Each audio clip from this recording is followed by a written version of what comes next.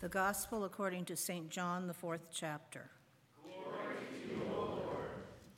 So he came to a Samaritan city called Sychar, near the plot of ground that Jacob had given to his son Joseph.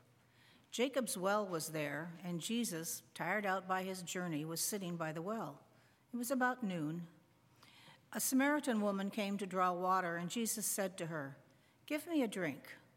His disciples had gone to the city to buy food. The Samaritan woman said to him, "How is it that you, a Jew, ask a drink of me, a woman of Samaria?" Jews do not share things in common with Samaritans. Jesus answered her, "If you knew the gift of God and who it is that is saying to you, 'Give me a drink,' you would have asked him, and he would have given you living water." The woman said to him, "Sir, you have no bucket, and the well is deep. Where do you get that living water? Are you greater than our ancestor Jacob, who gave us the well, and with his sons and his flocks drank from it?" Jesus said to her, "Everyone who drinks of this water will be thirsty again, but those who drink of the water that I will give them will never be thirsty. The water that I will give will become in them a spring of water gushing up to eternal life." The woman said to him, "Sir, give me this water so that I may never be thirsty or have to keep coming here to draw water." Jesus said to her, "Go, call your husband and come back." The woman answered him, "I have no husband." Jesus said to her, "You are right in saying, 'I have no husband,' for you have had 5 husbands, and the one you are with now is not your husband. What you have said is true." The woman said to him, "Sir, I see that you are a prophet. Our ancestors worshipped on this mountain, but you say that the place where people must worship is in Jerusalem." Jesus said to her, "Woman, believe me, the hour is coming when you will worship the Father neither on this mountain nor in Jerusalem. You worship what you do not know. We worship what we know, for salvation is from the Jews. But the hour is coming and is now here, when the true worshipers will worship the Father in spirit and truth, for the Father seeks such as these to worship him. God is spirit, and those who worship him must worship in spirit and truth." The woman said to him, "I know that a Messiah is coming, who is called Christ. When he comes, he will proclaim all things to us." Jesus said to her, "I am he, the one who is speaking to you." Just then his disciples came. They were astonished that he was speaking with a woman, but no one said, "What do you want?" or "Why are you speaking with her?" Then the woman left her water jar and went back to the city.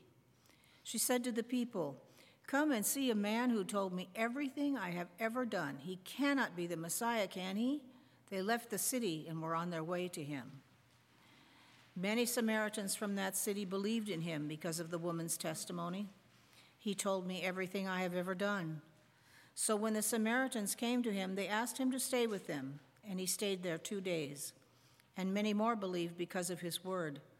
They said to the woman, "It is no longer because of what you said that we believe, for we have heard for ourselves, and we know that this is truly the Savior of the world." The Gospel of the Lord.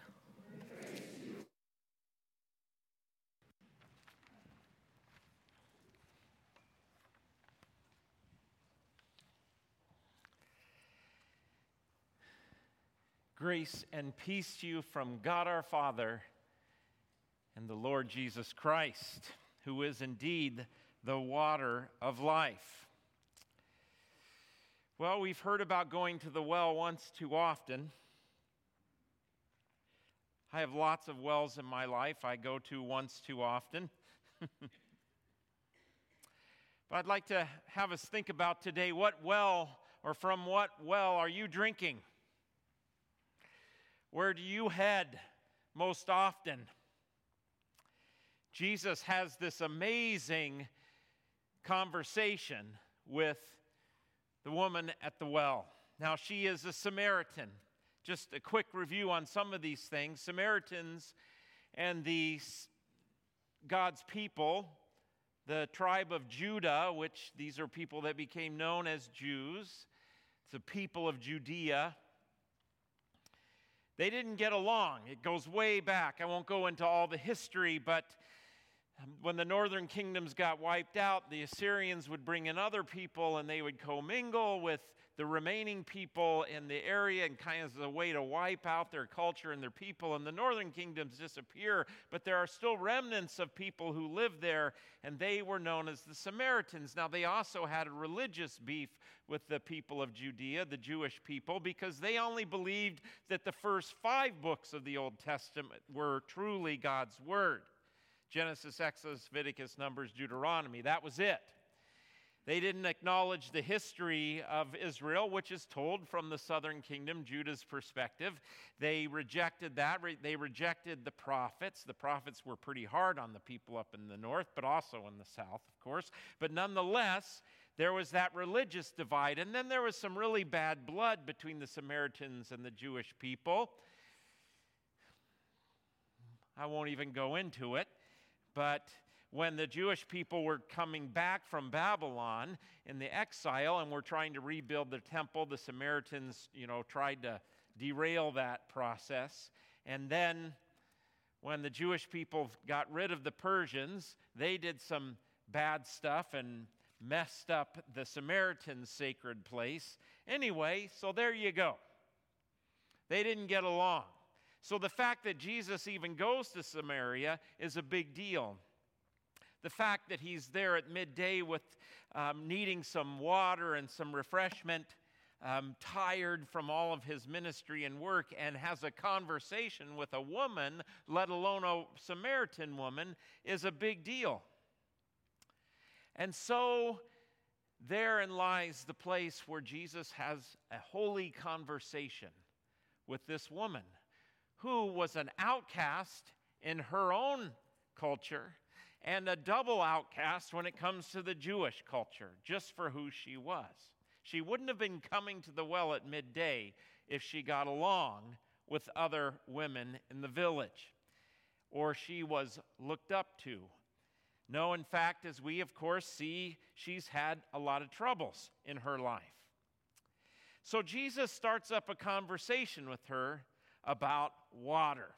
And if we zero in here on verse 13 and 14 of this amazing story, he says, "Everyone who drinks of this water will be thirsty again, but those who drink of the water that I will give them will never be thirsty. The water that I will give will become in them a spring of water welling up," or as the New Revised Standard Version that we heard says, gushing up to eternal life. I thought gushing up might not be the greatest sermon title, so I chose welling up. So what is this water that we're hearing about? What is this, where is Jesus going here? And what would this Samaritan woman have heard, even though she kind of serves as a foil in John's beautiful literary technique, just like Nicodemus did last week, where we say, no, he's not talking about that kind of water. It pulls us in. But for her, if you go back to rabbinic teachings and even in Samaria, most often when it comes to when Jesus said earlier, now if you knew who he was talking to you and who the gift of God, he would give you living water. The living water, the gift of God, was the Torah. It was God's law. It was God's story, God's proclamation to the people. Well, now Jesus seems to be replacing that, or saying, I'm going to give you something different than that. Maybe a fulfillment of that. And what we see very quickly is that the water he's talking about is what he reveals to us about God. His promises, his word, his teaching.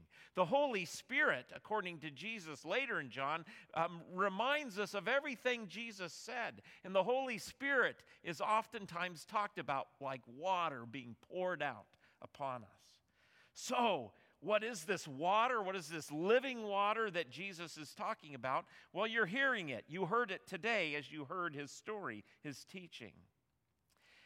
So we've got his water, what he says to us, and then we've got other wells that we go to, don't we? What are those wells that we often go to in our lives? We go to what other people think of us. Do they approve of us? What do they say about us?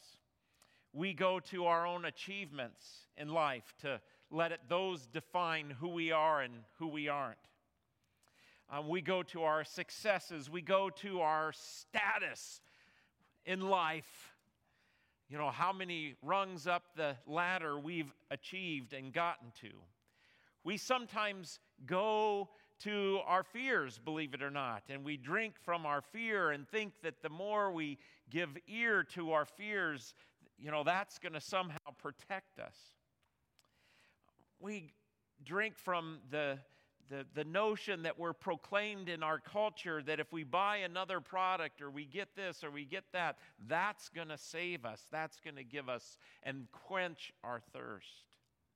But no, Jesus' word is that which will truly satisfy, will truly quench our thirst. Sometimes we go to wells of our relationships, and relationships are a gift of God. And by the way, the things I'm talking about, these other wells, they're not all bad. Their relationships are great. But do we make an idol of them? Is that what completely defines us and who we are? So many times I run into folks who have had a fracturing in a relationship, and it's so devastating, and it's understandable. But we also need to think about, well, that ultimately is not the water of life. My relationship to Christ is the true water of life.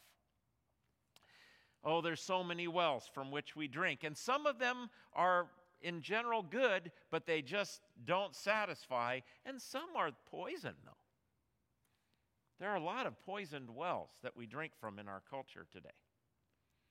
I don't even have time to go into all of them, but you can think about the things from which we drink, metaphorically, that are damaging and hurting our lives.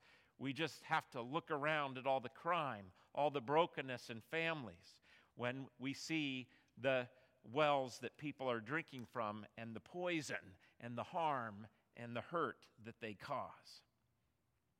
So, what is the answer? This woman is perfect. She goes right toe-to-toe with Jesus, and Jesus says, let me tell you something. If you drink from the water I give you, it will well up in you to eternal life. Eternal life isn't something that happens after you die. It is something that keeps going after you die, but eternal life is something you have now. And what you are looking for and what you need is a word to come to you from Jesus that says who you are and who God is, that you are loved, that you are forgiven, that you are His child, and He's watching out for you. That is the word you need to hear, and then it just starts welling up in you. Faith just arises. It was interesting. I was having a conversation with someone recently about faith, and they were wondering, how do you know you have it? And it was a great question, and I was thinking about, well, how can I help someone know they have it? I wonder if we don't even need to worry about that now. If we hear Jesus' word, it wells up into us, and we don't have to think about our faith anymore. It just happens. I mean, you're here after all. I can see God, the Holy Spirit, welling up right now, even though it's actually 7:30 or 7 o'clock instead of 8 o'clock or whatever. I can see it, I can feel it as the choir sings. I can see it as you come to the Lord's table with your hands out to receive His forgiveness and love and grace in your life. I see it as we gather last night for a wonderful auction and see the joy and the beauty of our community coming together to send our kids to Costa Rica to serve our Lord and to serve the people there and learn from them there. It's so cool that our artwork in the narthex this morning that they did for the auction has this beautiful stream flowing out. It couldn't have worked out better. See, the Holy Spirit's working, and I didn't know it. I see it. It's in you. Trust it. Know it's true. Just hear his word. Keep hearing his word, and it will happen. Finally, the brilliant woman at the well, who's astounded that Jesus is talking to her, realizes this is someone special. He knows all about her. And she starts then to go right to the heart of the matter. Where should we worship Jesus? Where will we have this water springing up to eternal life? You guys worship down in Jerusalem. We worship up here at this mountain, Gerizim. We worship here. This is our holy place. You have your holy place. Which is the right one? Well, let me just ask you this for a minute. What is the purpose of a holy place in ancient cultures, even in most religions today? It's the place where you go and give a sacrifice. The Jewish people were doing their sacrifices. The Samaritans were doing theirs. People come and they sacrifice something to God in hopes that God will accept their sacrifice and they will have now access to God. And Jesus says to her something amazing. The time's coming and is now here when you won't worship at such a mountain or worship down in Jerusalem at that temple, but you'll worship in spirit and truth. A lot of people say, well, that now you don't have to have a place you can worship spiritually. I don't think that's at all what Jesus is saying. He's saying you worship through me, and wherever I am and my word is, where my word is proclaimed, that's the temple, and I am here, and you don't have to bring a sacrifice to be accepted. What you need to be accepted is to open your ears and hear. Let it come in to you. Let Jesus' word come to you just like it is right now. There is no need to sacrifice anymore to get God to accept you because God has done that in Christ Jesus. Jesus, we sing, is the Lamb of God who takes away the sin of the world. Now the only sacrifice for us to do is a sacrifice of praise. And do like that woman did. And go and say, he told me everything I ever have done. Well, we get to say, Jesus loves you. We get to go out and proclaim Jesus forgives you. Jesus is with you. Jesus has made us whole and will one day make all things new. He'll conquer death. That's the word we get to share. Let's go out like that woman and share it and invite and call people to come and hear the good news, to come and see. Let's give it away. That's the only sacrifice that's needed now. And this is a well that you never have to worry about going to once too often. Keep coming every day. Hear his news and his word to you, just like you've done today. And you will have eternal life welling up into you forever. Amen.